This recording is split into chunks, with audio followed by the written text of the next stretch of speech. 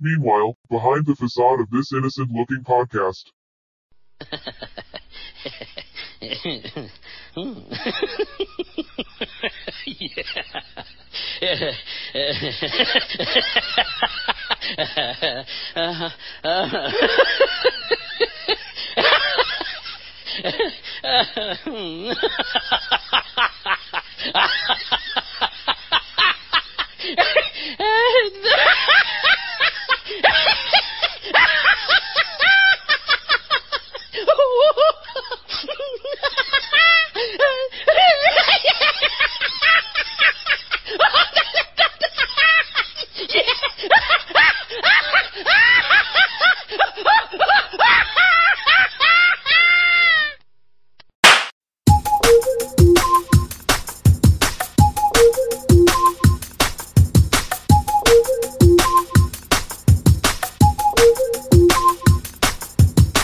Welcome back.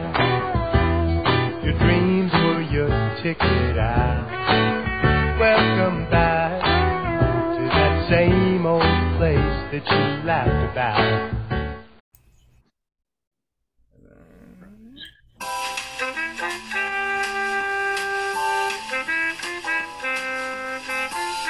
Little interviews.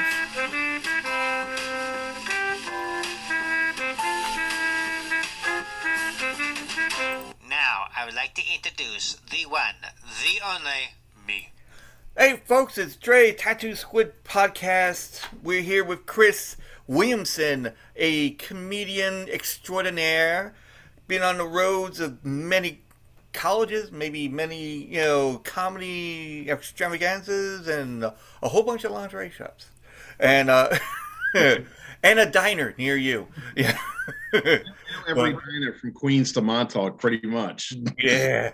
Yeah, so Chris, say hi to all the squid and maniacs out there, and yeah, I usually call them the squidarians, or squiddies for short. Yeah, I like squiddies. Yeah, squiddies. I want to try to make a shirt that says squiddies on it, or Squid Army. Mm-hmm. So, but tell people what who are you, what you do, and and then we'll get into it.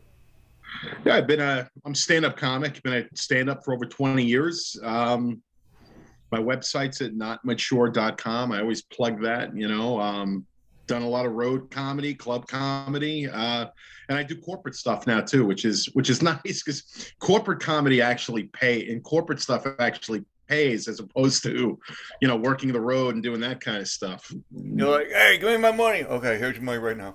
Okay. Yeah. Okay. Let me go back to the diner. Okay. It's like you want to drive $12 to 12 hours to Altoona for $20. Passing that. Yeah. Now, how much does a comedian go? Well, I'm not gonna say it like that. Like, how much does a comedian go for? It's like one of those stripper grams or something. Yeah. But well, how much does a comedian usually get? Or it depends on where you're at or where you're playing at. It really depends on where you're at, like if you're a headliner that can fill seats in the best clubs, the sky is the limit, as far as what you can make. Yeah. When you're starting out on the road and you're hosting shows or whatever, you might be getting $50 a show or $100 a show. It's not, in the beginning, especially, it's for the love of the game. It's not for the money that's rolling in, Yeah. Yeah, it's like what was it? Because everybody goes to like different things like they were perform. But because I hear stories from, and we know, our friend Key, which is also a comedian, and he's been doing it for I don't even know how many years. I mean, I know he's been doing it for a long time. Yeah, he's closing in on 20. Yeah, because in the beginning he was doing music, so he knows the ins and outs of being on stage and not being stage fright. Yeah. I mean, I'd be like, okay, let me think of people in the underwear. No, I don't want to do that. No. I don't want to think about most of them in their underwear. Yeah, well, there's some of them that like the one person that we know probably just walks around without any underwear. But that one woman, I'm not gonna say who it is because I can't remember her name anyway. But The one that we were talking about like a couple weeks ago or a month ago, I guess. Yeah. Oh, I remember her. Yeah, I remember Yeah. that. They comedian on stage. They had to stop the show to say, "Your skirt's a little short, and we don't like how you're sitting on the chair." I remember that show. Yeah. You were there. So, folks, we were at a many moons ago. I don't know how long, maybe a year ago, 2 years ago, probably way before the pandemic started, and there was a flea market that's in Long Island. It's basic flea market. So the woman wants to go and do something different, which is fine. It's great. And she made like a Lala's Lounge, I think it was called. Yeah. And so she wanted to have like people go over there to like either play music or do parties and whatnot. So they did a comedy. What it was more like a talent show kind of thing, I guess it was. It's like an open mic kind of thing. Yeah. One night. And then we go in there. Now, I'm no comedian, but I'm like friends with everybody over there. So I'm hanging out. I want to see how the shit goes, because like I said, we know Key, and he's a comedian, and I went over there to see what's going on, and all of a sudden there was like this girl looked like, I don't know. I don't want to say anything demeaning to anybody, but she looked like she had some kind of like she was on drugs or something. Right. It looked like she had track marks. Yeah. Like on her, was it arm or something, or on her leg? Because when you said about the dress, it was so short, that you could see look like track marks. But I don't know. I'll let you in on a secret about comedians. Some of us do drugs. There have been a few comics that have been guilty of that over time. Yeah, remember Laka from Taxi? No, I was kidding. Yeah. But we go in, we're watching this whole thing, and everybody goes up. Chris went up there. A couple of people went up there. Well-known comedians have been up on there, and here's this girl comes up there, and the stage light is on her. She's at the thing, and people are sitting in the front row, and there it is, all in her glory. Yeah, I remember. Yeah. And the owner basically stopped the show. Basically, yeah. She's like, no, and she took the light and like turned it away and is like, cover up, your hoochie is showing. I remember. And it was like, and there's like things where, because, and I knew for a fact, because I've gone with like hanging out with people that have done comedy stuff and been on stage, that could be some kind of thing that is part of their act. You know what I mean? Could be. Well, yeah, I mean that's what Key, Key was saying to, the owner. It's like, you don't stop it. That could be part of her act.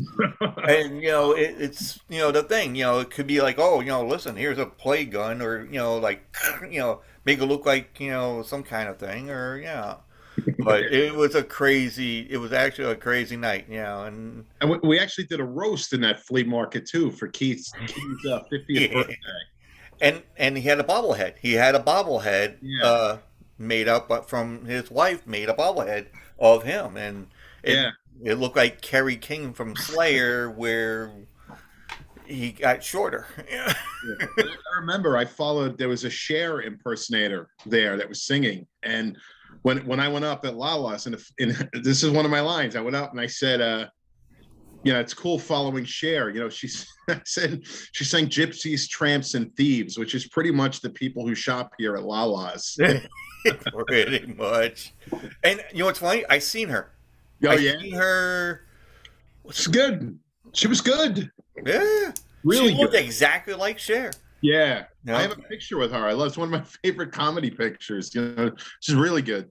I think her name's Louise Bruno. Like, she's a great Cher impersonator. Yeah, I don't know. I don't have the card to promote it and all that, but I mean, just look up Cher and the name that just completely forgot about my name, the name as it is, but because I'm starstruck, people. I'm sorry. Right. Yeah.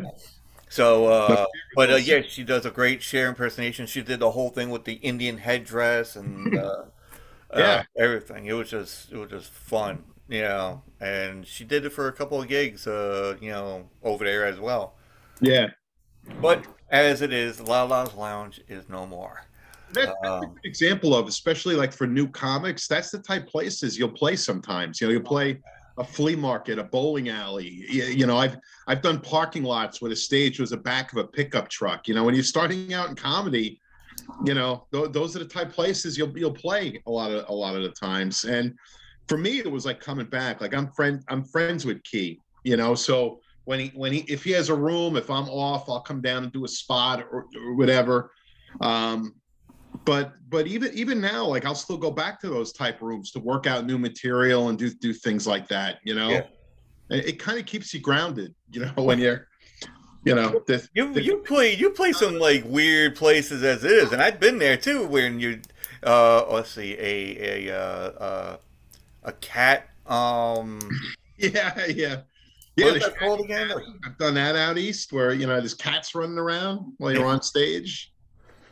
I like that. Scurrying around somewhere, Yeah. I love the pets though. Those are fun. We did well, I just saw you at like what was it called? Like the Collective Consciousness. It was kind of like a spiritual type place. Yeah. It's well, let's give some insight, for the people that are like, what the hell are they fucking talking about? I'm like, it is what it said it is. It's a collective consciousness of herbs, sage, oils, whatever.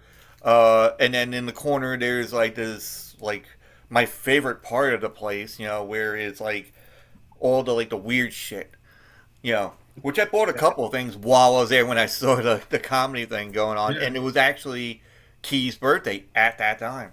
Right. And I was waiting to go on. My green room was like the massage room. I was like all like I was chilling out on the massage table and stuff. Yeah, you were asleep or something. Yeah. Like I'm having a great time. It was very relaxed. And I saw that chair after everybody was clearing the shit out, and I went back there. I'm like, where's this chair? I'm like, aha. Yeah, that was a cool place though to do a show. It was packed. It was great. Great crowd. Right. It was great. Really good crowd. I mean, it was fun. No, definitely was a lot of fun. It was very humorous and very like a close knit kind of like group and all that. It was almost like we were doing like a seance. Which there was one comedian. I think she is like some kind of what the hell they call like a Wiccan or spiritual. She talks to people from beyond and stuff, and and she's a comedian as well, and that's like a crazy mixture, But she was a lot of material there too. Definitely, you got up there and you did your thing. Key got in there, did his thing, and that the short guy was wearing a lot of red. I forgot what his name is, but I was like, wow. That was Richard the Head Parisi. That was his name, because he's a little guy in red, but he's got like an enormous head. Yeah. Oh, okay. Ooh, that's where you're going at. I thought it was something else. But I would say we're not that clever with our nicknames, right? Like he has a big head, so he's the head. We can't come up with anything better than that. It was crazy. I was like, wow. And then I can't remember the other guy's name, and he was like tall guy, glasses. He was sitting next to the lady we called like I forgot. Remember the thing where he had to adjust his belt. He had to find his belt, like a new belt. Oh, that was that's my friend Steve Kalba. His belt like broke, I think. Yeah, it was something like I need a new belt or something. Yeah. I'm like, wait, what? What happened? You don't want to perform comedy if you're afraid your pants are going to fall down. Then you get everybody's laughs. Like You don't want people to laugh if your pants are down, though. I know, it's crazy. It's like you get the whole thing going, and you get crowds like this. Okay, cut it out now. All right, so see, that's the only time I'm going to get a laugh because I do that kind of stuff. There's one joke I remember about that night that it was Tugboat Manny. Remember Tugboat Manny was on? Oh my God, yeah, he had everybody rolling. Right, I loved him, and he said, He said they asked him for his height and weight. So I said 5'10", and they said, okay, and what's your height? You know, I don't know. Just the way he said it was funny. But what was the other thing? He said something, and then the woman in the crowd, she had no idea. I forgot what the word was. But yeah, I don't remember. But you see all types in the crowds, especially these days. You know. Well, I mean, he was saying something about, I think I think it was Trump or something. He was doing like a Trump joke or something, and then he said something about, I guess it was the vaccination things or whatever, and I then don't remember. yeah, he said something, and then all of a sudden the girl's like, "What is this?" And everybody started rolling. Like I was in tears, and even the comedian, the tugboat, he was just like. Yeah. Like he had to turn around, like, holy shit, she doesn't fucking know, you know. Look, sometimes the crowd is helpful. You know what I mean? Something funny, something genuine, and just natural just comes out in the crowd, and it ends up being a running thing through the show. Yeah, and then it just kept on going on, and then towards the end of the thing, you know, we had like donuts that Key's daughter made for him. You know, and it had like pretty much all comedians like a picture on them. I was really depressed because I'll tell you about that. Key's daughter did make donuts, and You didn't make yours. yeah, I didn't get one. I said my face on a donut would have been at least 100 likes on Facebook if I posted that. There would be nothing more natural than me on a donut. You know. Don't worry. When I do this, we call it episode art. Then I'll make a donut and I'll put your face on it, and then it'll be all good because that's what I usually do with this whole thing. It's like I'll do an episode art. And then it kind of like, that's why I was asking if you're on Twitter. Mm-hmm. So that way, when I go and do this, like, I go and make the episode art and I post the video and the audio and I'll tag you on there. Mm-hmm. And then that way you see the episode art as well. And then you're like, oh, wow, because apparently I'm not tooting my own horn, but some people say that I'm kind of somewhat famous making these things. Yeah. So toot away. Huh? Toot. Yeah, no, I mean, we go. That's what I do. I put up there, and they're like, "All right, where's the art? We need to see the art." One guy was like, his name is Big Nick, and he's like part of another, like a podcast, like a set of 5 people.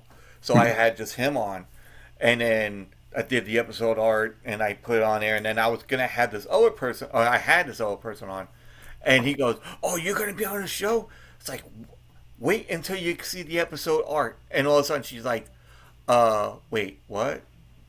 Because the person does like, talks about like sexual stuff more, like what gets you, not really like the sense of what gets you off, sexually, but what makes you happy. Yeah. In life, like people like yourself do comedy or put make boats or whatever, what kind of like relieves you and get you in like a nice somber moment, I guess. So, and mine was like podcasting, music, whatnot. So well, that's one of the things about comedy. You've talked to some of my closest friends, they'll tell you like this. There's nothing more exciting than like a great show or like a band having a great set, Yeah. Oh, definitely. Yeah. What's your favorite band, actually? It's a loaded question because there's a couple bands on Long Island that I'm kind of tight with that I love, but my favorite is definitely a local band. They're called O.L. Amore. I just saw them last night, actually. It's basically like a cover band, 80s type cover band. Yeah. But like bands that everybody would know. Like I met Def Leppard. They are the greatest guys. I saw that on your Twitter. I saw that. I was like, Def Leppard, nice. Yeah, like so they're definitely my number one. Just I mean I loved them since I was a kid, but like then when I met them, they were the greatest guys, just great guys.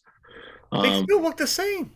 Yeah, I know. It's a little weird though. I saw the new video. The lead singer, Joe Elliott's got white hair. He let his hair go white. I said, wow, he looks like in that respect, like how many rock stars let their hair go totally white, Well, no, I mean there is like No, actually, no. I gotta think about it because I don't remember some of them. Maybe the guy from Genesis, but Phil Collins maybe. Yeah. But there is some people that do have in bands that have white hair. I'm like, now that I think about it, I'm like, I can't even see Key with white hair. Yeah, yeah. And he's gonna have to change his whole fucking comedy skit. You Yeah. know?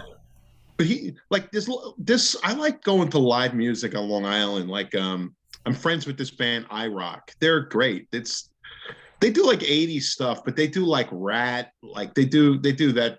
Their lead singer's got kind of a Vince Neil kind of thing going on. He, even though he's a Long Island guy, he's got blonde hair and you feel like he's from LA. Yeah. But he was on tour like in the 80s, record deal kind of thing. And I just sit with him and we compare notes. Like he tells me these crazy road stories and stuff. His name is Mike. You know, he's hilarious. But their guitar player, if you see this guy Tom Jordan on Long Island, he's great. He's playing in like, he's in I-Rock, he's in Decadia, he's in Big Shot. He's a great, he's got some stuff that he does like on his own, like away from those bands. Like I like to see people like that, you know, like the local live guys. They're Yeah.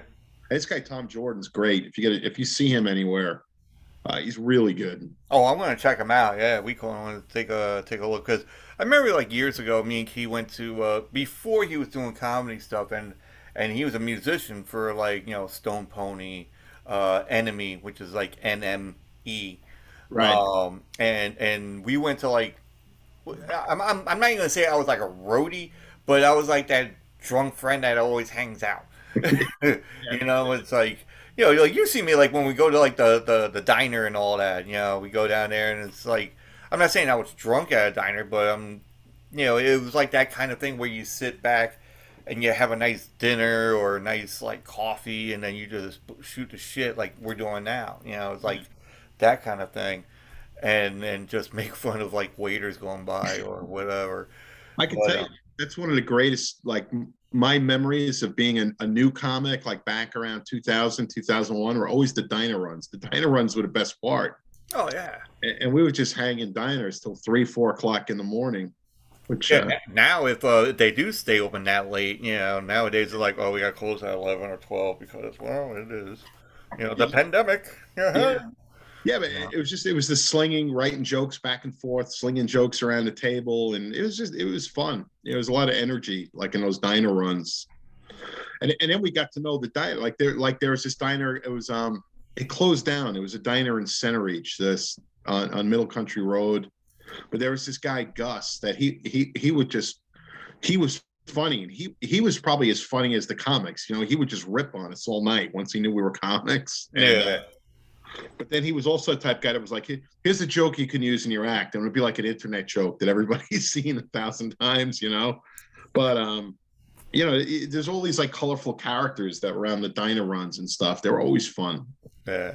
No, definitely. We could. It's just like, I think I kind of know what the diner you're talking about because I went there. I think it was the Suffolk Diner. I think that was the name of it. Yeah. I think that's what because it's like an old. I'm not saying it's an old looking diner, but it looks like a landmark kind of diner. It's not like your run of the mill diner that you see around nowadays. It's like the same ones.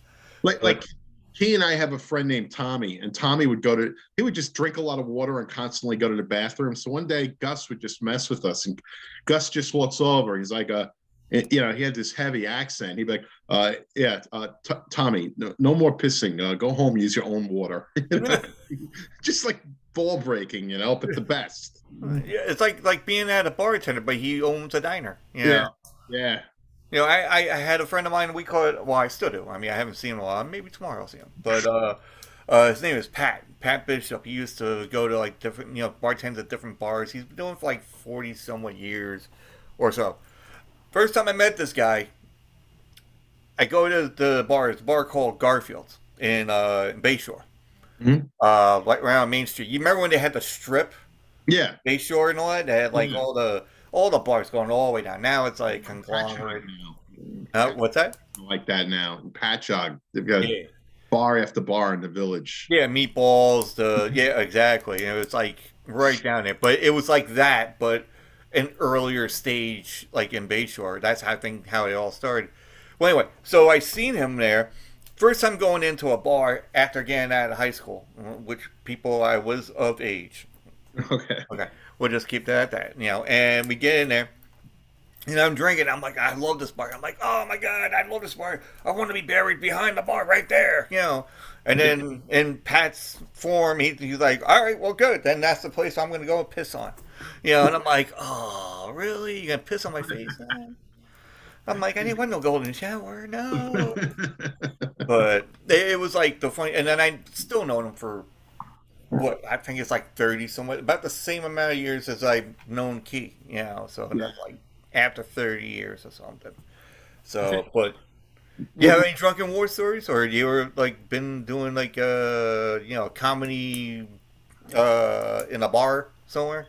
Oh, we did, especially in the beginning. We did so many bar shows, and so the very first time I was on stage, I actually took a class. A few of us took a comedy class, and so our first show was in like a comedy club. All the conditions were perfect. It was a nice crowd. My second show was a bar. I think it might have been like Bayshore, like on the water. Maybe it was like Porky's or Porky and Glenn's. It was something like that. It's 20-something years ago. Yeah, that's right. Like, and I've probably been there and I don't even remember it. They hated us. They hated us. They like the Yankee game was on. They weren't turning the TVs off. They were yelling at us to shut the hell up. They were, Yeah. It felt like Blues Brothers when they were playing behind the chicken wire. It felt like that kind of thing. They hated us. And Roadhouse with that blind we could band member.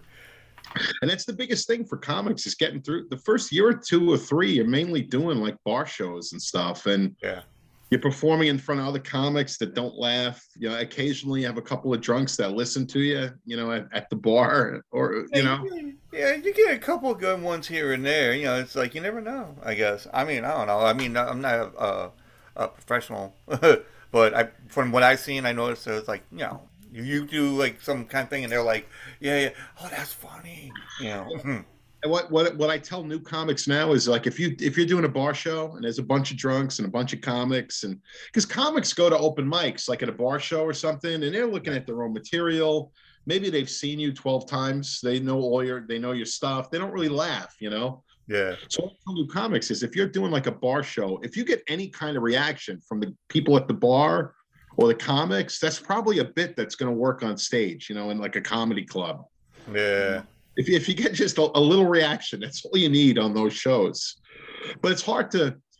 When I did that first bar show, I remember I emailed my kind of like my first one of my first mentors, and I'm like, man, this was brutal. I don't know if I'm cut out for this. And he was like, well, get over it, because this is going to be like the next 2 years of your life. Yeah. Be a comedian.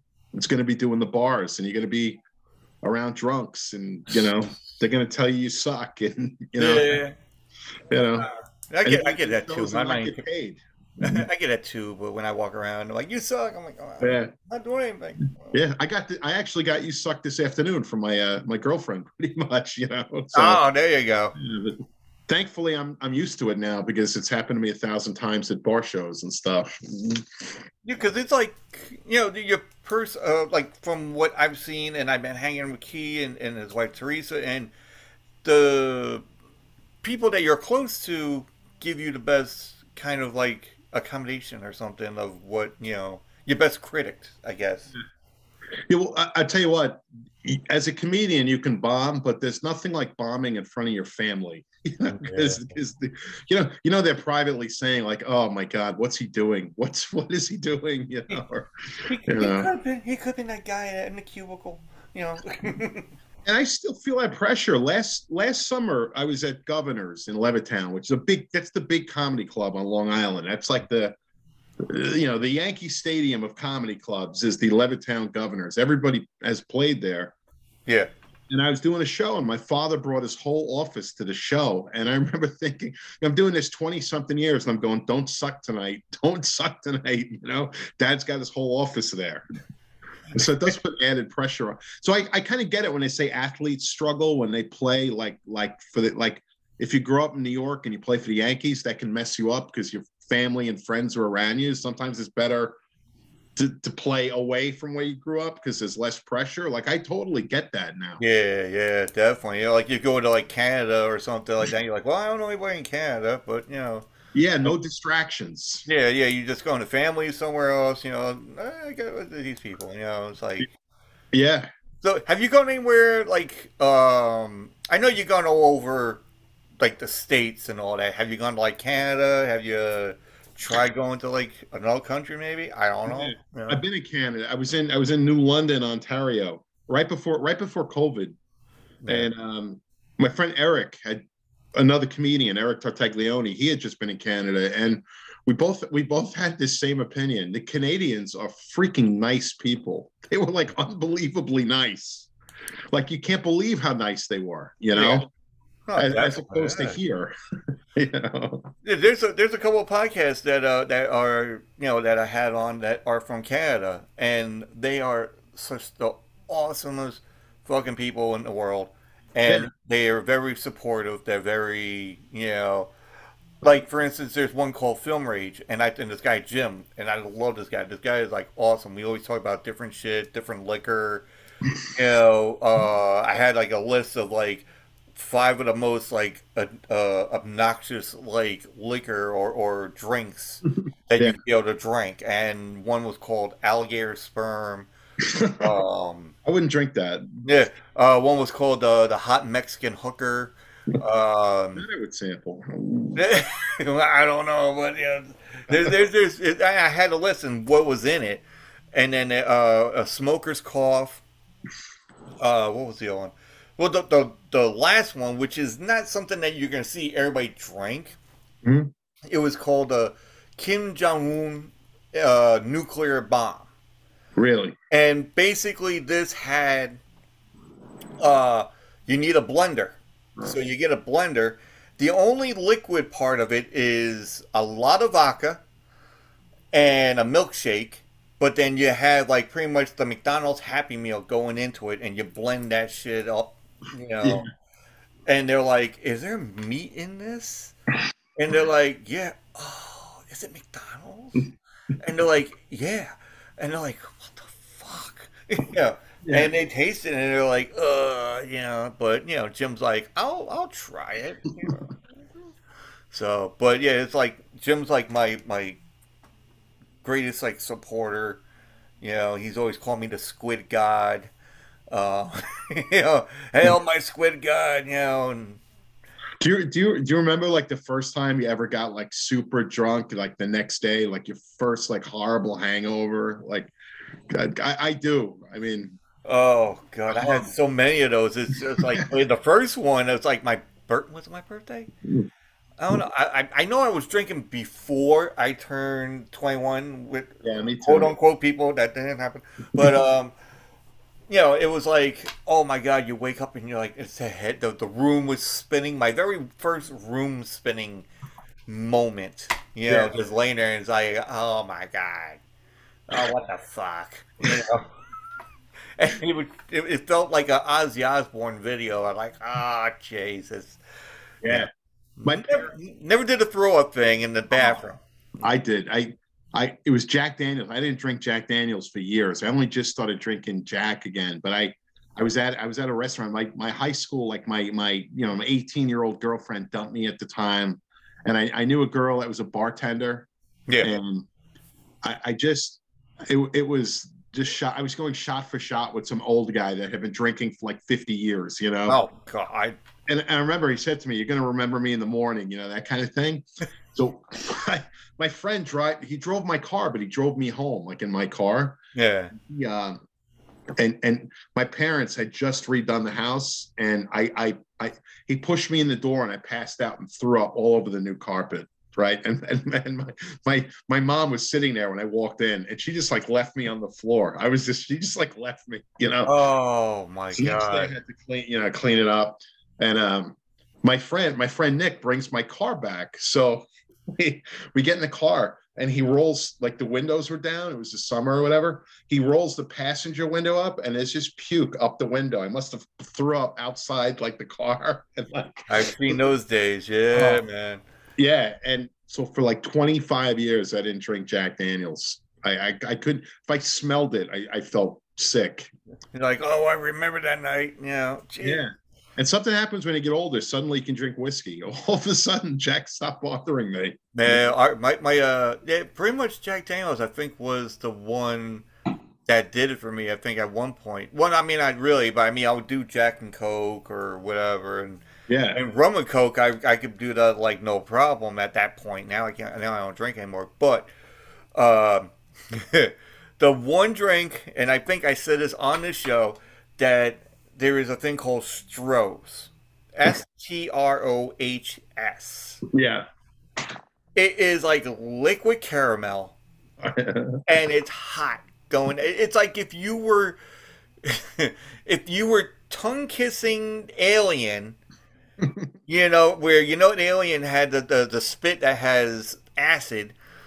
It's like tongue kissing the alien, and the spit is like going down there and burning your whole throat. You're like, oh fuck, no, you know, and it's just long lasting. You couldn't get the taste out of your mouth. Well, I wouldn't drink alligator sperm, and I wouldn't tongue kiss Alien. Yeah, alligator sperm, I found out, is more fruity, kind of, like, because it has like the melon ball kind of like liqueur.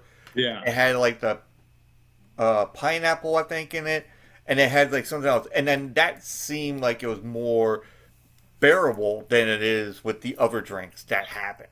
I never order this drink, but I love Malibu and pineapple juice. But I know if I order that at the bar, people are going to snicker that I'm getting Malibu and pineapple juice, you know? Hey, I love it. You do it, you know, whatever is good for you, then what's better for your whole stomach and shit, you know? Yeah, I know, but I'm like, give me Jack Light Rocks. But really, I want Malibu and pineapple juice. Yeah, yeah, just make it look like it's Malibu. Just put the hot Jack in it. Yeah. You know, but it was like, we call it oh, what the hell is it?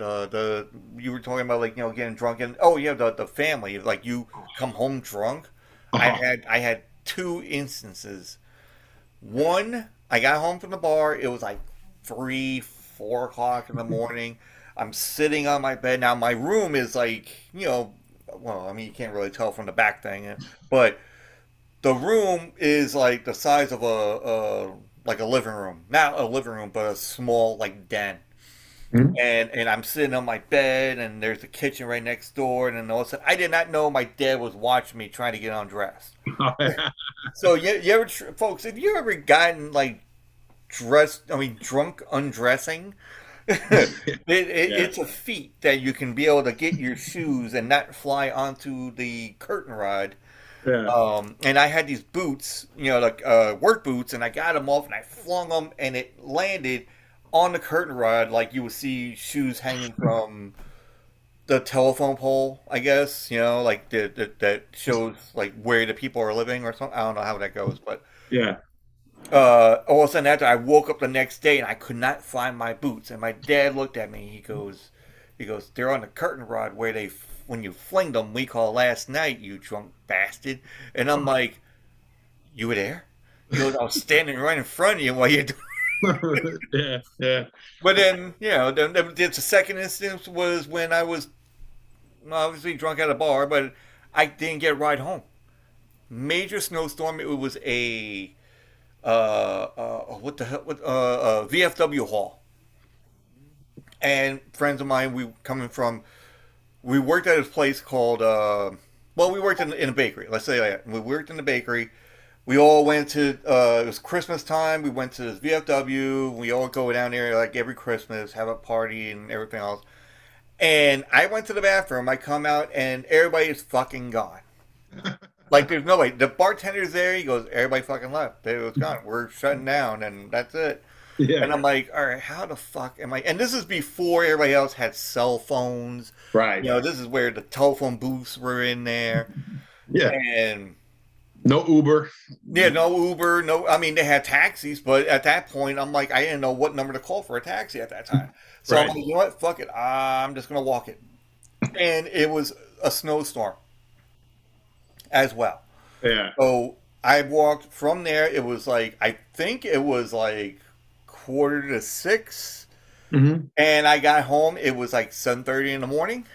and I had to go to work at 12 in the afternoon. It's rough. So I was like, I got home and my dad was he was up. You could smell the coffee, just brewing.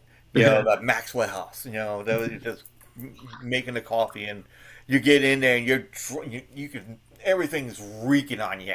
Yeah. And there's my dad looking. He goes, "Ah, fuck." I'm like, I'm dead. I'm like, I'm just gonna go right to bed and not say a word. And my dad just looked at me while, making the eggs, and then say a word. And he goes, "I'm gonna fucking get him later on." I have a friend. She just turned 69.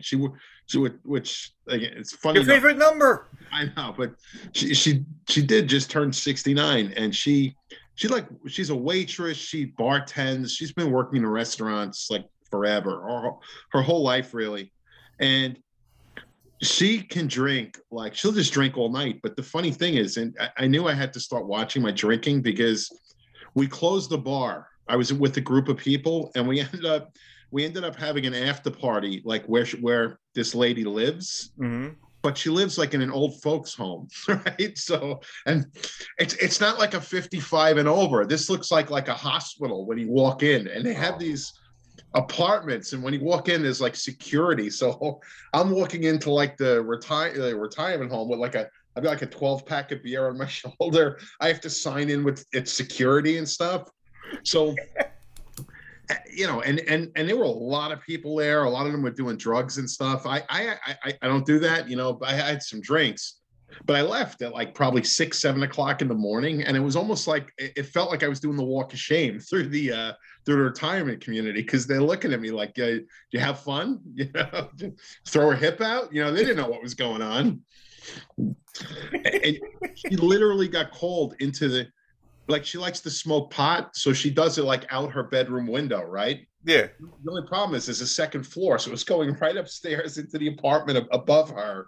And it's like a 75-year-old couple that lived up there. So she got so many complaints. She was told like one more party and she's going to get, kicked out of the old folks home. That's one way of doing it. If you're going to get kicked out, you might as well just smoke pot and see what goes on. But drinking makes funny things happen sometimes, What got you into doing comedy as it is? Was it something that you're like, listen, I'm gonna do this because this other thing, my hobby fell through, or I don't know? It was one of these things where I always wrote. I always had in high school. I was like creative writer. I'm still in touch with my creative writing teacher from high school. That was actually a class, and in my 20s I would write. Right. And when I got in my late 20s, I wanted to, I don't know. It was one of those things. I had all this stuff I had written, but I didn't know what to do with it, and I happened to be at a comedy at Governor's in Levittown. I happened to be there one night, and they announced that there was going to be a stand-up comedy class. And, I took the class. There were about 12 of us in the class. And for about, I guess, 6 weeks, once a week, we would go to class, and we would just I learned it's one thing to be funny, but like that class taught me how to actually write a joke, like have a setup, like a premise and a punchline, a setup and instead of just rambling on telling stories and not having a lot of laughs. It took my stories down to set up, punch, like 5 laughs a minute, that kind of thing. Yeah. We did the graduation show, and it's intoxicating. It was intoxicating, and over 20 years later, there are two guys, especially in that class. Most of my class is not doing comedy anymore, but there's 3 of us. There's 2 guys that we're close friends. Our anniversary just passed every April. Every April 24th, it's kind of like our comedy anniversary. That was when we did our first show. Is that the same guy that I met, I think, a couple of times? I don't know. No, it's funny. I don't think you met these guys. There were other guys we met soon after that we've been friends with just as long, because we started doing open mics. So like, there's a guy named Tommy that you've met. Tommy is also friends with Keith Fitz. So Tommy started doing comedy around the same time, but at another club. So we met at like open mics, and then we just kind of became friends, you know. And that was a funny. This is the crazy. Sometimes luck happens too, right? There was a guy out in Medford. His name is Rick Morgan, and he had a comedy club called the Gateway Comedy Club, and he started doing a thing called the Thursday Night Comics. So every Thursday night, we would go to his room and we would do a show, and it was mainly new comics. It was an open mic, but we started to build like a crowd, and there were about 8 or 9 of us that became like the Thursday Night Comics. We got on every Thursday at Rick's club, you know. Yeah. And in my first paid show was for Rick Morgan. About 3 months later, I hosted a show at like a comedy club, and that was awesome. You know, I got to do a live show. And then a lot of people know about comedy clubs and stuff, but on Long Island, they also do like volunteer firehouses. Firehouses are a big thing. They do comedy shows for fundraisers. Yeah. So Rick was like the king of the firehouse shows. So now I went from like doing the open mic as a Thursday night comic to getting my first paid comedy gig with Rick. He started putting me on these firehouse shows where I would do like 10-minute sets in front of, you know, 300 rowdy fire department people. And it was, talk about intoxicating. That was so much fun, you know? And because of Rick, like people are like Long Island, like I met Robert Klein. Robert Klein did the Gateway Comedy Cellar in Medford, you know, and we hung out with Robert Klein. I met Jimmy Walker at McGuire's from Good Times. You know, I opened for him. JJ. Yeah, I opened for JJ at McGuire's. You know, Gabe Kaplan from Welcome Back, Kotter. I met him. You know, and this was not like the A club on Long Island. You know, this was like the B club. You know, but it was great, and it just all that combines into it being intoxicating and fun. You know, it was the early years were the greatest years. You know, they really were. Yeah, I mean, you got like cover good stuff and all that. You went to a collective consciousness. Yeah, You're in a cat somewhat place. Comedy is one of those things where Saturday night you'll be in a club and it's sold out, and Sunday night you're doing a bar gig in front of 30 people, but you're getting paid and you're doing comedy, so that's pretty cool too. You know. I mean, do you think that anybody can do? I mean, anybody can do comedy. I think it is if they put their mind to it. Yeah. It's just the fact that I think if you can just stand up there and be in a lot of people just looking at you. You know, I say kudos to everybody else that does it, like yourself, Key, and everybody else. You know, because, like I said, if I try to get in there, I don't know. I mean, I would fall on my face. You know, anybody can do it, right? Like it's not like you're trying to fly or something, right? Anybody could do comedy, but there are, I don't want to say rules, because there are always people that break the rules, but you know, there's like there is like I don't even know if science is the word, but there is like a rhythm to it. There's a way to do it, you know. And there are some people that they don't take, I don't want to call it, it's like constructive criticism, right? But if you're doing a joke and nobody's laughing, it's not funny. But you'll have comics that go, no, that's funny. I killed. It's like, well, how did you kill? Nobody's laughing. Nobody books you, you know? It's kind of like one of the things you have to do is when you're new, you're doing those bar shows. It's kind of like elevating into the clubs. If the clubs aren't using you, you know, then you either have to kind of change what you're doing or you know, maybe it's not for you, you know? Yeah. I mean, because, like, if I was going to do comedy, and like you were saying about the whole, like, there's a preference and a punchline. Yeah. Right? And, like, everybody goes and tells stories. And then that's me. Like, you know, I would go and tell a story of it. And it'd be, like, a funny story, but, you know. And you could do that. You could do stories. The thing is, if you don't have a couple of laughs per minute, though, you're just up there telling stories and no one's laughing. You know, so you have to construct. I mean, we all tell stories, but you have to have punchlines in the story so people are laughing. You know, like I was telling Key, I'm like, oh, you should tell the story about like when we went to like Wamboozy and you know and all that. He goes, yeah, we would get it. He goes, but I don't think they would get it. Yeah. You know, it's like we could do this and it could be the funniest shit. You know, to us, it's funny. But to them, it's like, even now I have premises that like my friends and I, like we talked, it's almost like mental support, your comedy friends, we also bounce jokes off each other and stuff. yeah. And we all have stuff that we think it's hilarious, but every time we do it on stage, it dies, and Yeah. sometimes it could be the placement of one or two words or things like that, Yeah, it's like the point where it's like what the hell? And, you get this once in a while, or not once in a while. I mean, but when you think you're gonna do it, and then you're like, like, oh shit, what the fuck? Kept on it going. happens sometimes. But yeah, what's funny too, when we write new stuff, it could also be us. We could like one of the things I've learned is the stuff I know that works, I deliver that with high energy, right? Or I have that high confidence level.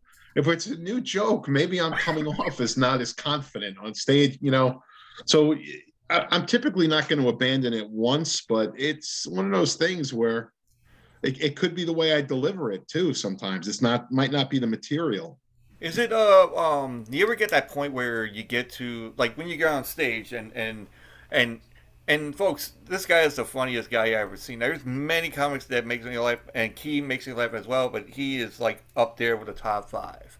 And it's like, what happens if you tell like a joke and like you said, nobody gets it or something? You'll get that like cricket moment. Yeah. Does that do something to your self-esteem? Does it do it like, like, oh shit, really? That's my best one.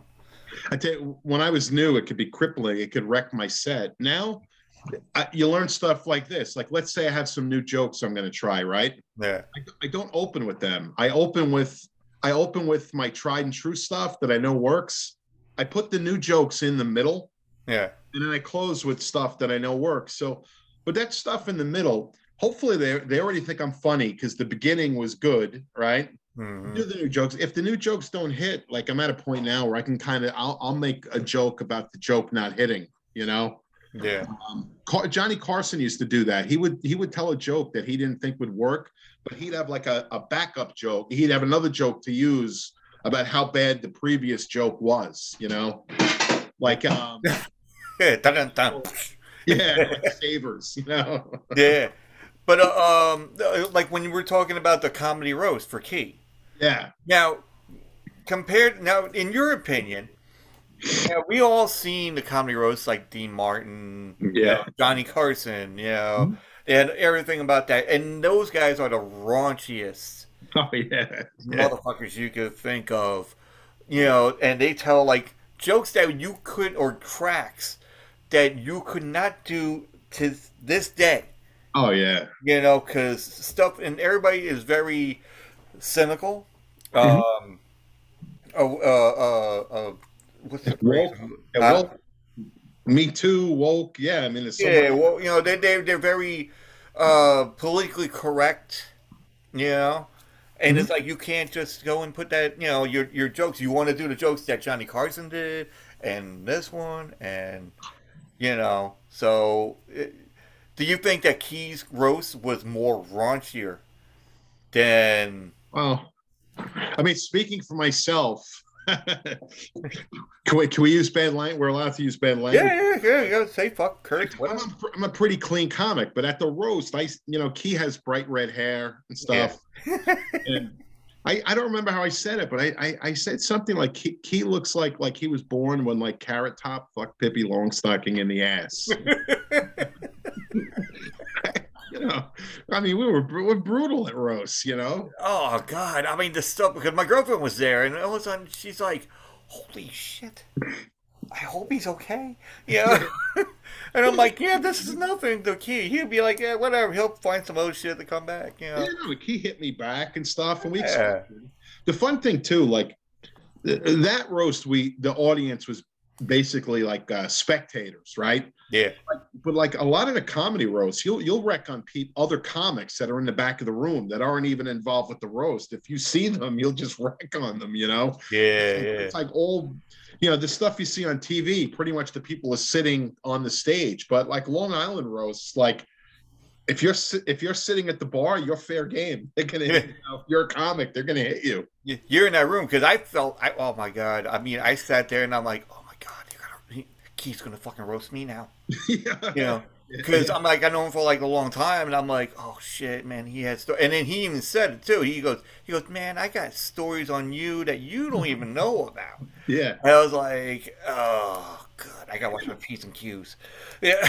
And they were like wrecking on a guy who books me and stuff. He wasn't even there. They were wrecking on that guy. They were happy with that. I mean, no, that stuff's great. And I love that. I love that. They gotta do that again. We gotta do like some kind of roast on somebody again. You know, that's like fun. Like folks, you know, and people that's on Long Island, folks. Anybody that's listening to this that's on Long Island, you know. Go follow, go and look for your comedy thing. You know, forget about the like, oh, you know, because of COVID. I'm like, fuck that. Yeah. Go have a good time. Go down there. You know, wear your mask or whatever you want to do. You know, but just get out. Talking about the roast, though, one of the guys who taught me comedy in the comedy class at Governors, his name's Peter Bales. He was one of Rodney Dangerfield's comics. He was on like Last Comic Standing when Rosie O'Donnell was hosting it. Like, oh yeah, he does a lot of stuff now with Jackie the Joke Man Martling. But Peter Bales, like I aspire to be like Peter. Like he hosts stuff like those roasts, and he's so good. He's so good at like hosting, and there's so many. It's one of those things like there are some comics that don't want to be like the MC. They think that's almost like you know, hosting a show is, oh no, the stronger comics are at the end. But I can tell you, like, especially at a roast, having a guy like Peter that's a strong, like, MC that keeps things going and is funny, it's like if you ever see that Peter is doing a roast, that's one you want to see. Because he has so many memorable lines that comics laugh about from the roast, you know? Yeah. And when I watch him, that's where I learned. Like I really learned a lot watching the guys before me, like how to do a roast. And it's like Peter will hit everybody in the room. It's the greatest thing, you know? Yeah, it's like, you know, I think the roasts are like the best ones to like.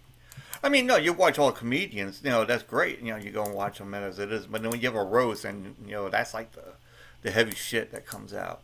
Oh yeah. No, it's funny, and you kind of have to have a good sense of humor. But like, if you have a bad sense of humor about it, you're gonna look bad. You know, like you kind of have to live with it. Like the first roast I ever did was this guy Vince Antona. He passed away about 10 years ago. I love Vince. He's a great guy, but he was a ventriloquist. You know. Oh, nice. I almost felt bad, like ripping on Vince, because he was such a nice guy to me, you know. Yeah. And I remember going into the roast.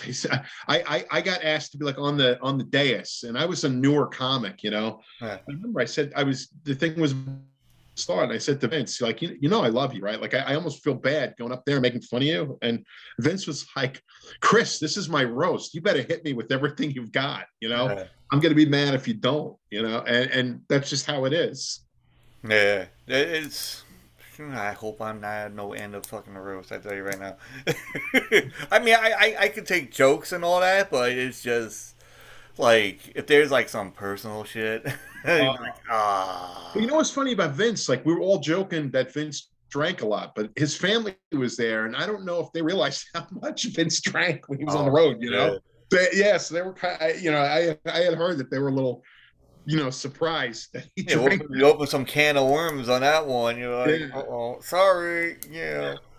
And like my friend Eric is a comic, and he wears a toupee, you know, and I mean his website is hairclubcomic.com. He jokes about his hairpiece on stage, yeah. But at that time he didn't, and it was at a roast that Peter kind of called him out for the toupee, you know, and that was kind of a touchy thing, you know, but it was at a roast that it came out.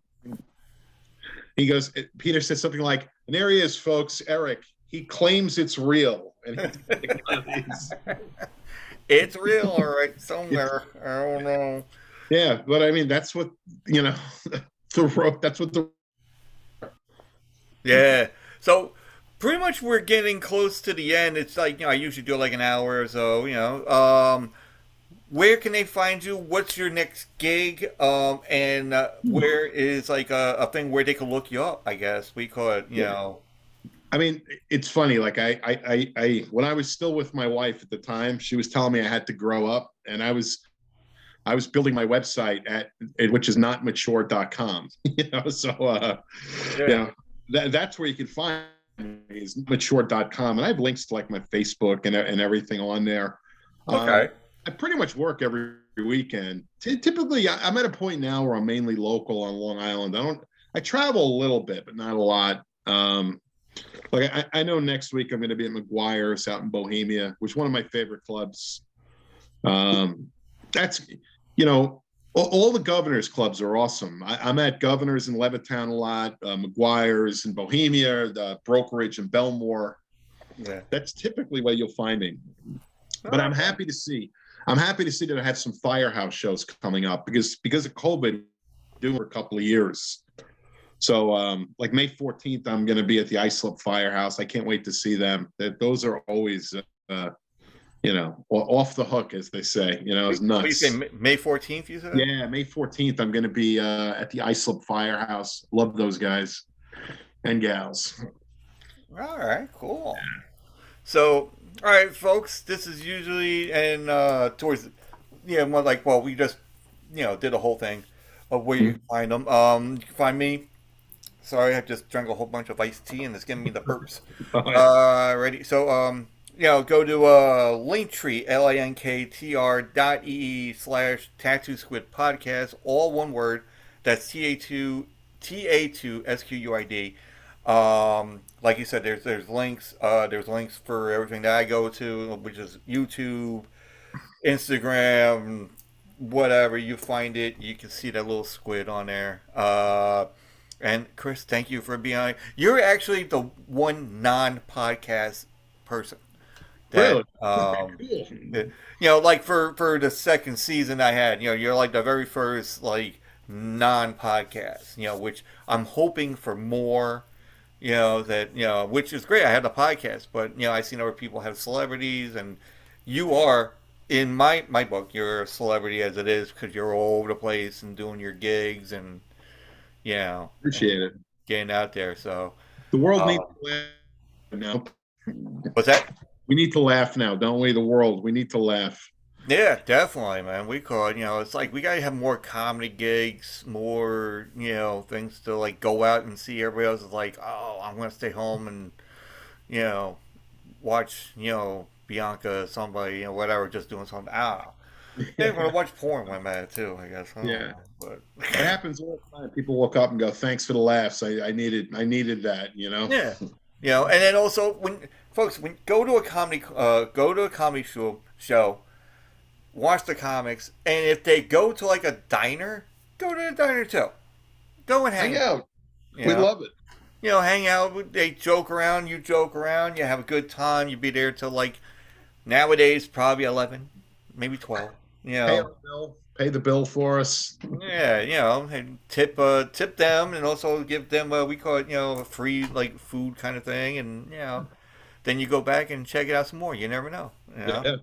But now it's the point where I'm going to talk to the guests afterwards, for a few minutes and see if they like the show, and see what goes on. So everybody have a good night, and I'll see you on the flip side. Thanks. That's all, folks.